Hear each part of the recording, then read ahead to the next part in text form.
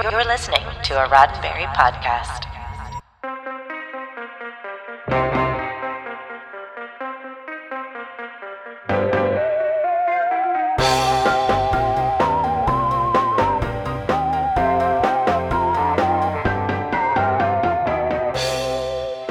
I'm Ryan Myers, and this is your SciFi5, 5 minutes of science fiction history for August 6th.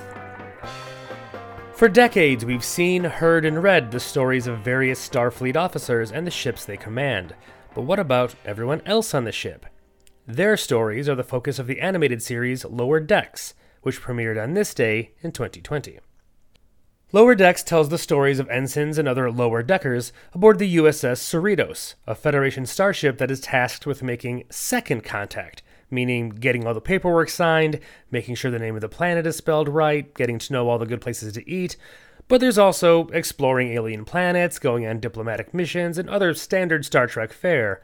But now it's all through the point of view of low-ranking crew.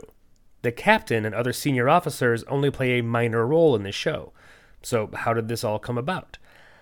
Well, after Alex Kurtzman became sole showrunner for Star Trek Discovery, he signed a deal to start developing a few new series, including an animated take, which hadn't been attempted for Trek since the animated series in the 70s. So they turned to the people that were crushing it in animation, and brought on one of Rick and Morty's head writers, Mike McMahon, who sold them on his idea of following the lower deckers. Or, in his words, the people who put the yellow cartridge in the food replicator so a banana can come out the other end. They brought on voice talent like the boys Jack Quaid, Jerry O'Connell, and Tawny Newsome, who thought she was auditioning for a funny side character and was surprised when she got to the table read and was seated dead center, and that's when she realized she was a lead. And then a pandemic hit, which means half of the first season had to be put together remotely, but it all still worked out. Now, before its release, some fans were pretty skeptical. I mean, it looked and sounded like Rick and Morty, and it was clearly a comedy, and tribbles and holodeck hijinks notwithstanding, Star Trek isn't typically a very comedic property. But here's the thing. For a funny animated series, Lower Decks actually takes itself pretty seriously, and for a very important reason. More on that in a few.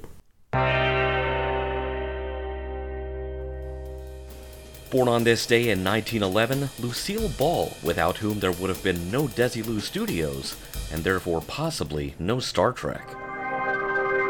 Lower Decks may seem like parody or satire. After all, we're watching a bunch of red shirts navigate their animated world and playing it for laughs, which may seem more at home on Cartoon Network's Adult Swim than Paramount+. But Lower Decks is canon. That's right, the adventures of the ensigns in the series are all part of the Prime timeline. It's set in 2380, 1 year after the events of Star Trek Nemesis, and is faithful to the Next Generation era, even taking its name from one of the episodes and using the same font as the show. They even had Jonathan Frakes and Marina Sirtis reprise their roles in the Season 1 finale. The creators went to great lengths to make sure all of the details were right, from the designs and ship layouts to technical references and displays to even the color schemes. They even hired Trek author David Allen Mack as a consultant just to make sure everything was on the canonical up and up, and the show is just loaded with Trek references and Easter eggs. The initial order was for 2 seasons, but after the first season was well received and was even nominated for a few awards, Lower Decks was renewed for a 3rd season.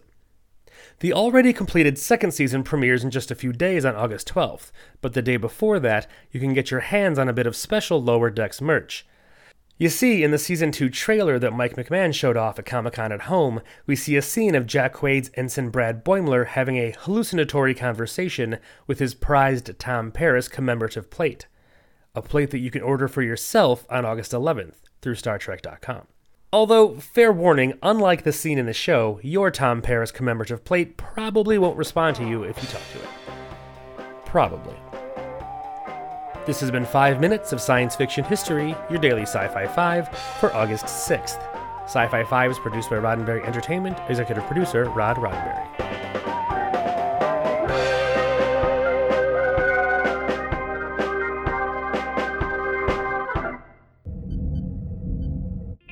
This is a Roddenberry podcast. For more great podcasts, visit podcast.roddenberry.com.